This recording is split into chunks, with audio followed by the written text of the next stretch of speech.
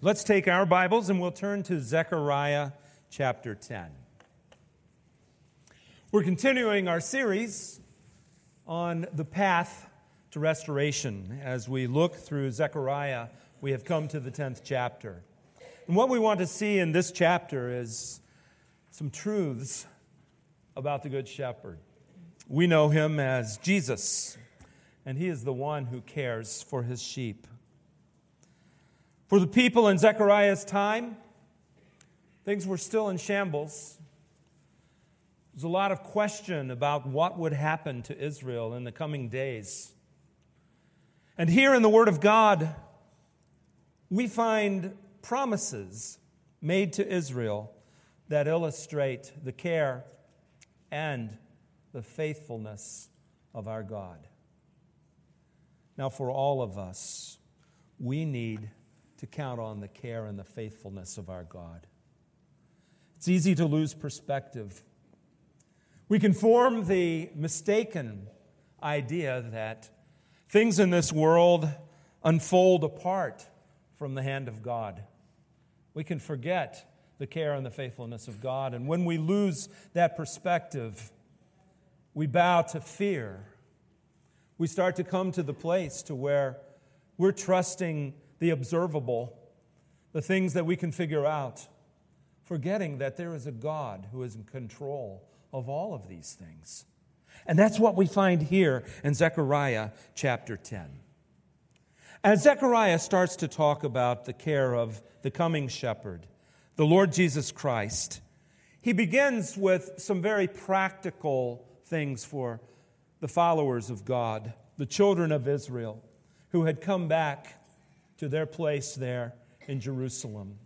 So let's look here at the first verse. And what we're going to see is this. People can choose the shepherd that they follow. And picking the wrong shepherd leads to disaster. When Zechariah starts the 10th chapter, he gives a reminder to us all that there is one Lord, one leader, one shepherd who has the power to care for us, and one only, and that's God. Isn't it intriguing through history how we have seen human beings who claim, "Follow me and everything will be all right." And history is filled with people who get off track, who get confused, because they follow the wrong shepherd. God has given us himself as the one who can provide for our needs, care for us, guide us, and strengthen us through our course and through our journey here in this life. Look at the first verse, and Zechariah reminds us to ask the Lord for rain in the springtime. It is the Lord who makes the storm clouds. He gives showers of rain to men and plants of the field to everyone. God is the one who provides for us. God is the one who takes care of the most foundational of our needs. God is the one that we should seek. Now, as we look at this text, this is written to a people who were confused about who brings the rain and the basic needs of life. You see, for many in the ancient Near East, they had designer gods. And each one of these gods had a particular area of responsibility. Some of the designer gods were responsible for rain. Some of them were responsible for crops. Many of the people during the time in which Zechariah wrote this chose one of those gods to follow and offer sacrifice to and worship so that they could have their particular need met. The ideology of their culture and their day influenced a worldview. If they were pursuing one of these gods, they would lose perspective of how important it is to follow the one true God. So what God is telling the people to do here through the prophet Zechariah is this: don't seek solutions in other places. Find your needs met in me. And that's a message to us all today as well. Isn't it easy to buy in to the ideologies of this world? Isn't it easy to listen to those around us and what they say? Because in any given moment of time, it can sound so reasonable. We look and we say there are so many people following these other ideologies, they must be true. And we can be tempted to adopt those thought processes. What God invites us to do is to put all of that aside and follow Him. Because ultimately, God is the one who meets our needs. Look at the third verse. And right in the second half of the third verse, Zechariah further points this out about God. For the Lord Almighty will care for His flock, the house of Judah, and make them like a proud horse in battle. God is the one who will see to the needs of His people. God is the one who is the Lord Almighty. Or as we've seen, this word Lord Almighty or phrase is even better translated the Lord of hosts. He is the Lord who is in charge of all of the spiritual forces of good and godliness. And He is the one who sees to our care, our protection, our provision. This is the God that we serve. And so what Zechariah is inviting us to do is seek this God. Call upon Him. Pray to Him. And stop seeking solutions outside the one true God. There is such a message for us today in this. We dare not get distracted by the things that this world would tell us are solutions to our life. We have to seek the one true God. We have to embrace the truth that is Him and pursue and follow Him. Now, when we progress through this text, we find that there were people who picked the wrong shepherd. Look at verse 2. As we come to verse 2, Zechariah begins to speak about the distraction and the deception that many of the people of his day bought into, which resulted in them walking away from God and not experiencing the wonderful things that God could have and wanted to bring into their lives. For many of them, they were turning to the things of their culture rather than the things of God. And it begins with verse 2 where it says, the idols speak deceit. Now in our day, we look and we say idolatry. How could anyone fall prey to idolatry? The idea that you carve something out and bow down before it and hope that that thing that you have carved somehow provides protection for you. What we fail to understand is we carve out idols for ourselves all the time. And we listen to them and we depend on them. We follow idols as easily as the people of this day did, and the idols still speak deceit. The word that is translated idols in your NIV Bibles, if you're following along in an English Standard Version or in a New American Standard Version, you'll see that the term idols is even translated household idols.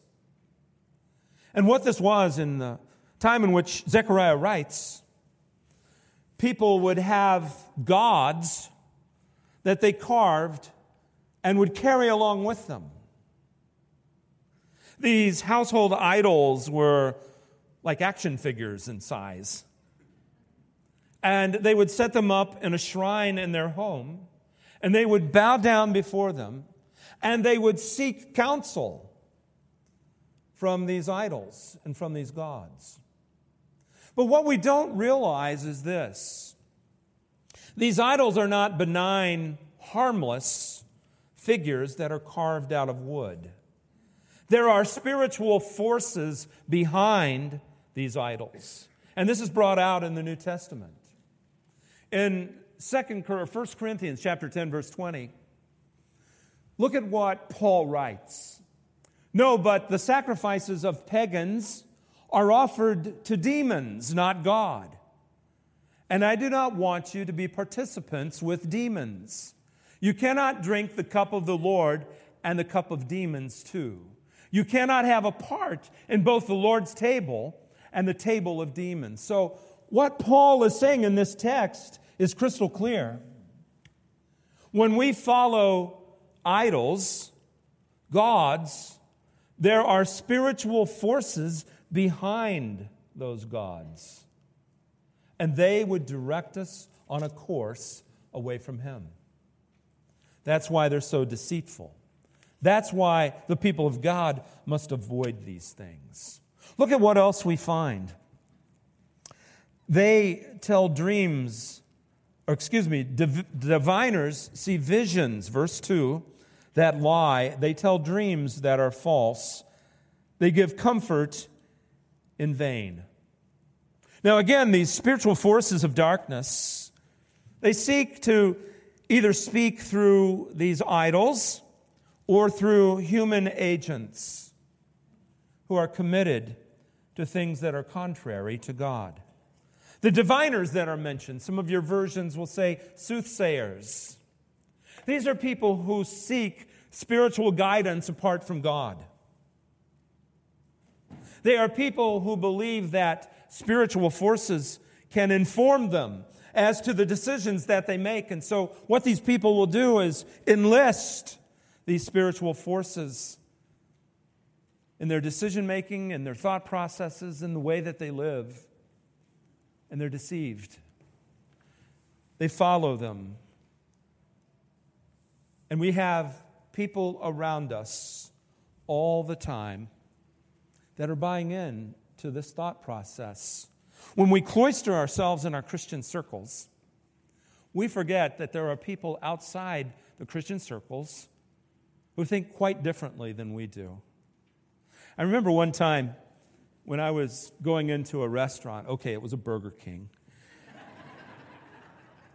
I sat down at a table, and it was very crowded, so this woman asked if she could sit down at the table next to me.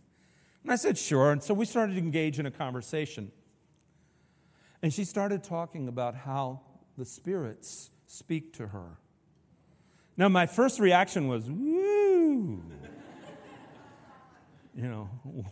Why? I'm just on lunch break, Lord, Why? But as I listened, her sincerity and her belief were profound.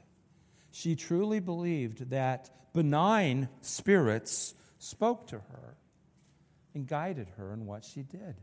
And there wasn't just her, but she belonged to a group of people who believed these things. Folks, it's all around us.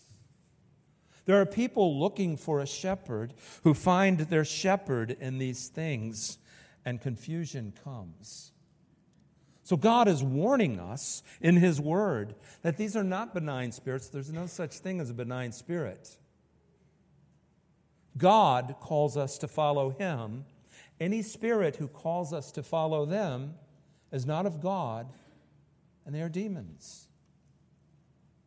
That's the takeaway from this. And so Zechariah is warning the children of Israel not to fall into that thought process, because that very thought process was what brought about their break in relationship and fellowship with God. Listen, when we find and follow sources other than God in our life to be our shepherds, look at the second half of the second verse. As people were listening to these false dreams, these false leaders, these false shepherds, it says, therefore the people wander like sheep, oppressed for lack of a shepherd. Listen, there is one shepherd for our life, and that is God.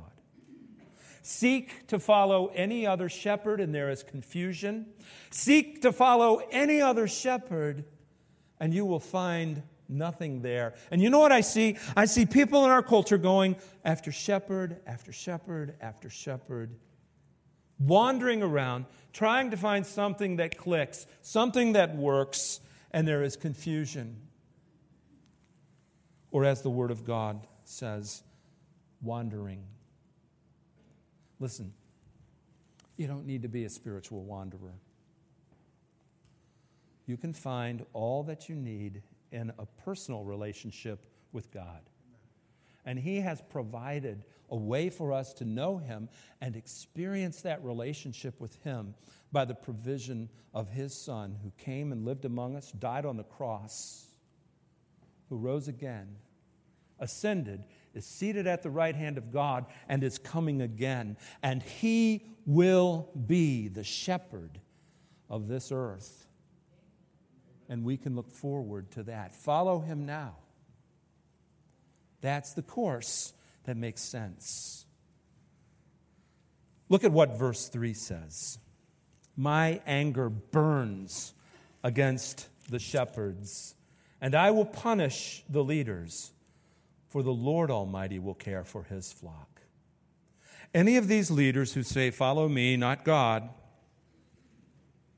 God's anger burns against them. And what is significant about that is this truth. God will be the shepherd of this world. Follow any other shepherd at your peril. Invest your life in another shepherd, and you will find that that shepherd leaves you wanting and wandering. But follow the shepherd who is the true shepherd, God. And what do you find? Peace, order, a relationship with the Father. And that brings us to our next point. As we come to the fourth verse, we see an important prophecy concerning the coming shepherd. And this prophecy describes the coming shepherd who will be the Lord Jesus Christ, who is the Lord Jesus Christ. Look at what verse 4 says. From Judah will come the cornerstone, from him the tent peg, from him the battle bow, from him every ruler. Now, here the Word of God is talking about how out of the tribe of Judah would come one who is cornerstone, tent peg, battle bow, ruler. And all of those descriptions picture for us beautifully the Lord Jesus Christ. I love these descriptions. First of all, He is the cornerstone. Do you know what a cornerstone is? In the building of buildings in Zechariah's time, you would lay the cornerstone and then measure everything off of the cornerstone. That became your reference point. Everything oriented to it. It was the foundation, the beginning of the entire structure. When it was put into place, that would be what you would evaluate everything by. And it's what would hold that building together in a unique way, in the way that it's built and constructed. What a beautiful picture of Jesus. He is the one through whom all of history really comes together and makes sense. For the Old Testament, He is the Messiah that they were waiting for. For the New Testament, He is the Messiah who has come and is coming again. He is the cornerstone. Isaiah said this about the cornerstone. See, this is what the sovereign Lord says. See, I lay a stone in Zion, a tested stone, a precious cornerstone for a sure foundation. The one who trusts will never be dismayed. Isn't that a great verse? That's Jesus, our cornerstone. The cornerstone of our life, the cornerstone of history, the cornerstone of all that God has. This is Jesus. Now, He's called something else in this text. He is also called the tent peg. Now, a lot of you are probably trying to wonder in your own minds, what does He mean by tent peg? I studied this, so I think I really have this pegged. Here's the idea.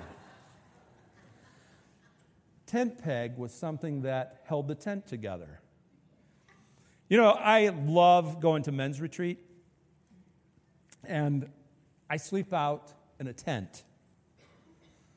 And one year I set up my tent, and I didn't stake it down.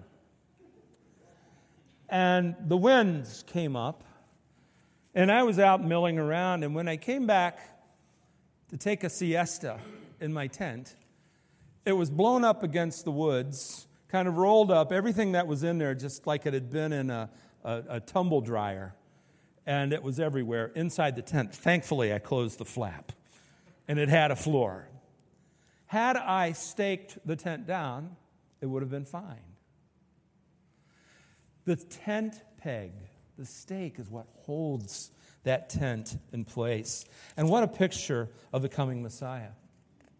He is the one who holds everything together, all that God has planned. That's Jesus, our Messiah. Something else. He's pictured as one who protects the flock. Look again at this text. And notice verse 4 says, he is the battle bow. Now again, to us, we're not thinking in terms of this time and the warfare that was put into place. But here's what we need to grasp. The battle bow was an integral part of offense and defense. It protected the troops.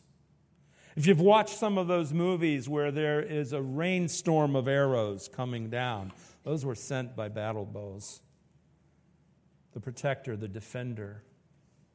This is a picture of the Lord Jesus Christ. He is the battle bow, the protector for our life.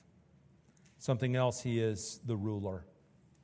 You know, Christmas is approaching, and there are Old Testament passages that talk about the coming of the Lord Jesus Christ.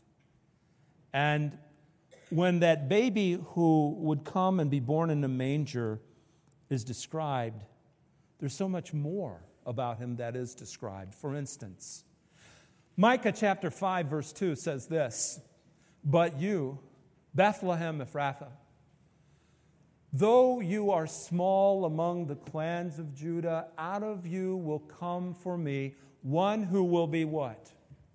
Ruler over Israel. Ruler.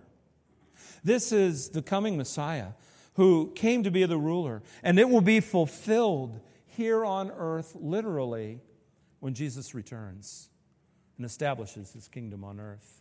Look at what Isaiah says. "For to us a child is born, to us a son is given, and the government will be on his shoulders. And he will be called Wonderful Counselor, Mighty God, Everlasting Father, Prince of Peace.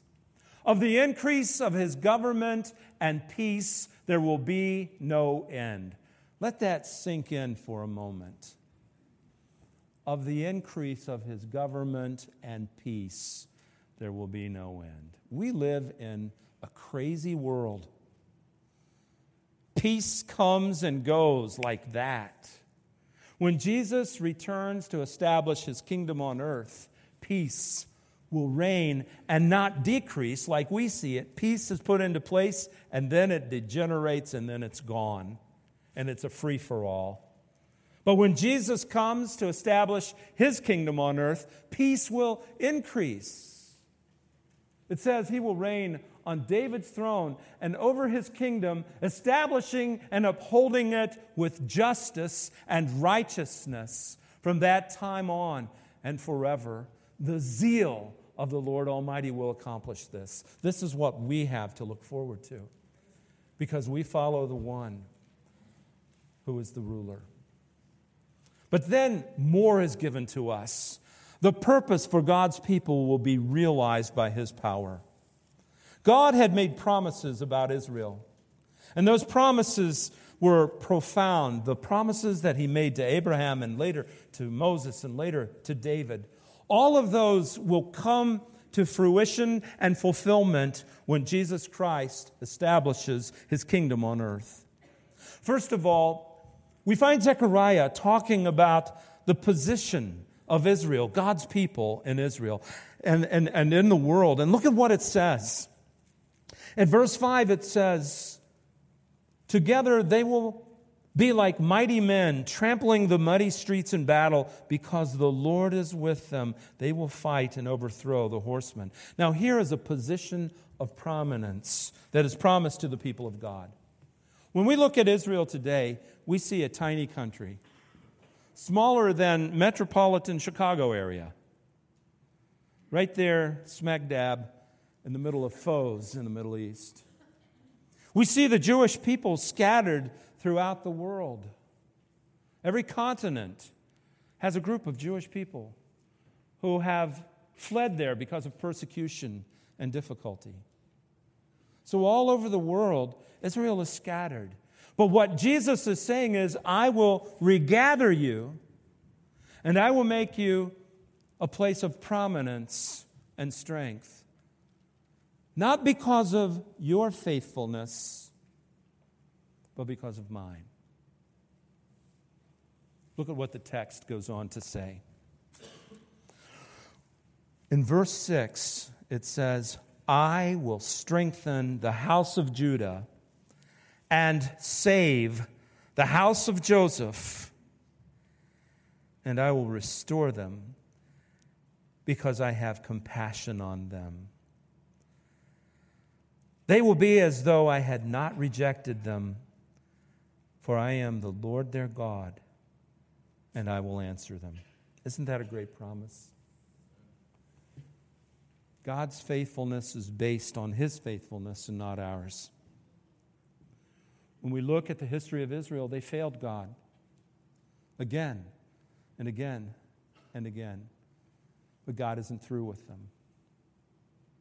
Because God is faithful, God is going to see to their restoration, their establishment. They will be a part of Christ's kingdom. And I don't know about you, but man, does that give me hope. See, not only does Israel fail God, I do.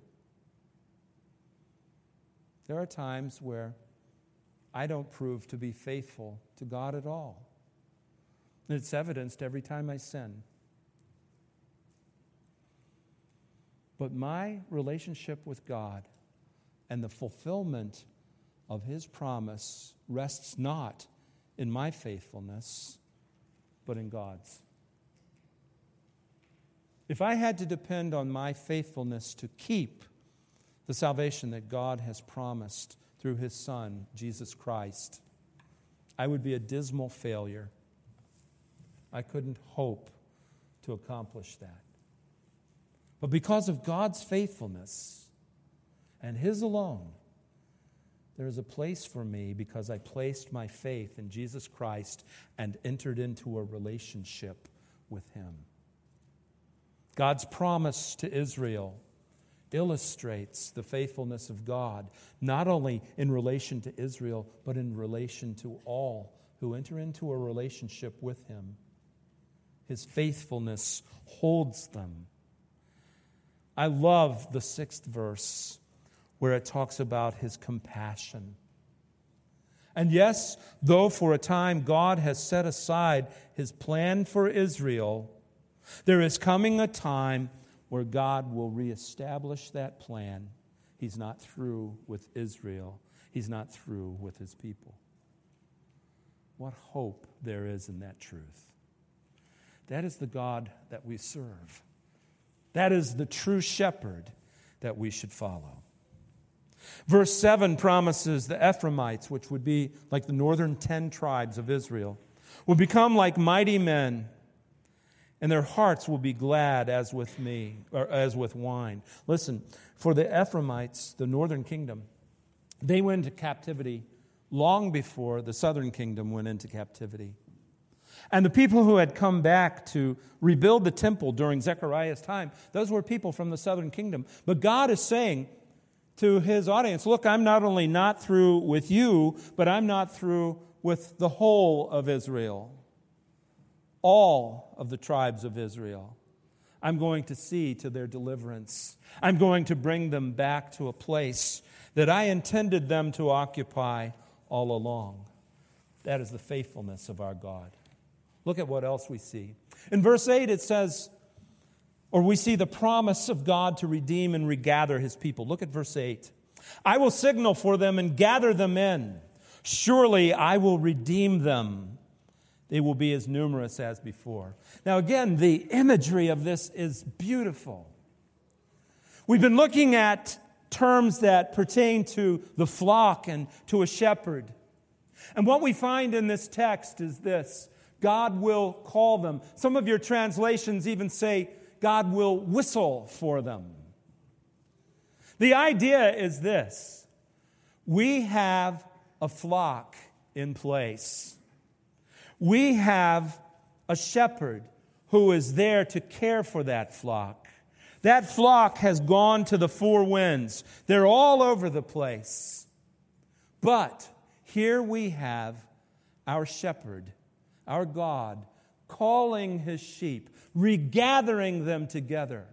The Israelites that are all over the world, scattered all over the place, these God will regather because he has redeemed them. You know what it means to redeem?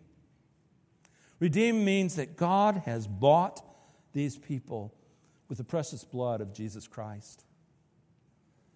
That God has brought them into relationship with him, and he will see to continuing that relationship, bringing them into a place to where they are strong because of who God is and what God has done. I'm so thankful for a shepherd like that.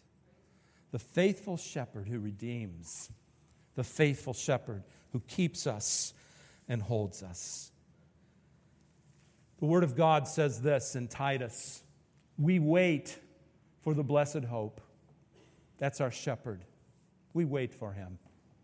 The glorious appearing of our great God and Savior, Jesus Christ. He's coming again, and this will be a glorious appearing. And then look at verse 14. Who gave himself for us to redeem us from all wickedness and to purify for himself a people that are his very own, eager to do what is good. This will become Israel. They will be redeemed. They will be transformed. They will move from people who have not embraced Messiah as those who receive him. God has a plan for them. And he has a plan for us. When Paul wrote this, this was addressed to believers. Jesus is coming again. And we will be a part of his kingdom. Why? Because he has redeemed us and brought us into a wonderful relationship with him. It's a wonderful promise that he gives. And then the scripture continues in verses 9 through 11. Though I scatter them among the peoples, yet in distant lands they will remember me.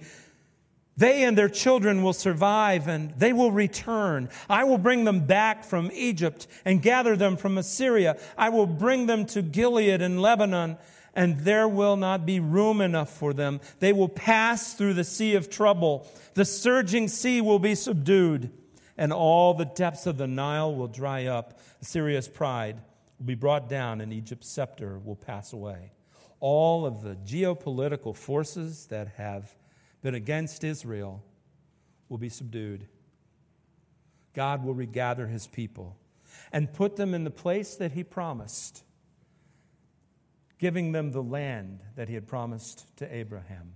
This is the faithful God whom we serve. One final thought. Israel looks forward to being able to participate in an intimate walk with God. Look at verse 12. I will strengthen them in the Lord, and in his name they will walk, declares the Lord. These changes that take place in Israel, they're brought about by the strength of the Lord. I love this verse. I will strengthen them in the Lord.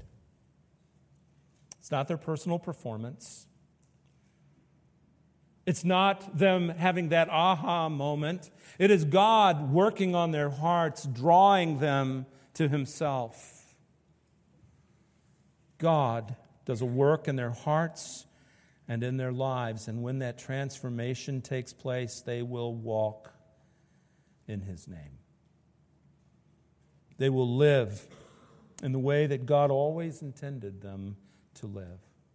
You see, God is the God of restoration. As Zechariah wrote, he was talking about the restoration of the temple. But then as his book progresses, he talks about the restoration of the people. The temple lasted until about 70 A.D., torn down. But guess what? The people continue to exist, continue to last, and they will be turned by the Lord God Himself, regathered from being scattered all over the world because of the faithfulness of God Almighty. You know what our privilege is? Our privilege as those in the church is we share in an inheritance with the Messiah. We are part of His kingdom. We can rejoice in Christ's return in that through God's grace, by trusting in Jesus Christ as our Savior, we can enjoy the kingdom promises as well. My encouragement to you this morning is this. Evaluate what shepherds have a voice in your life. Is it God who provides everything? Or have we become distracted with the many voices of this world around us, buying into their worldview, listening to what they have to say, and turning away from the things of God?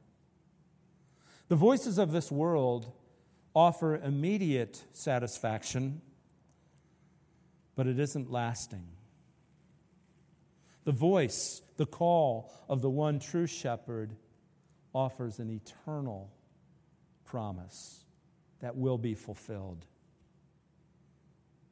If you listen to the voices of this world, you're really following the wrong shepherd. And that will demonstrate itself as true at some point in your life, if it hasn't already.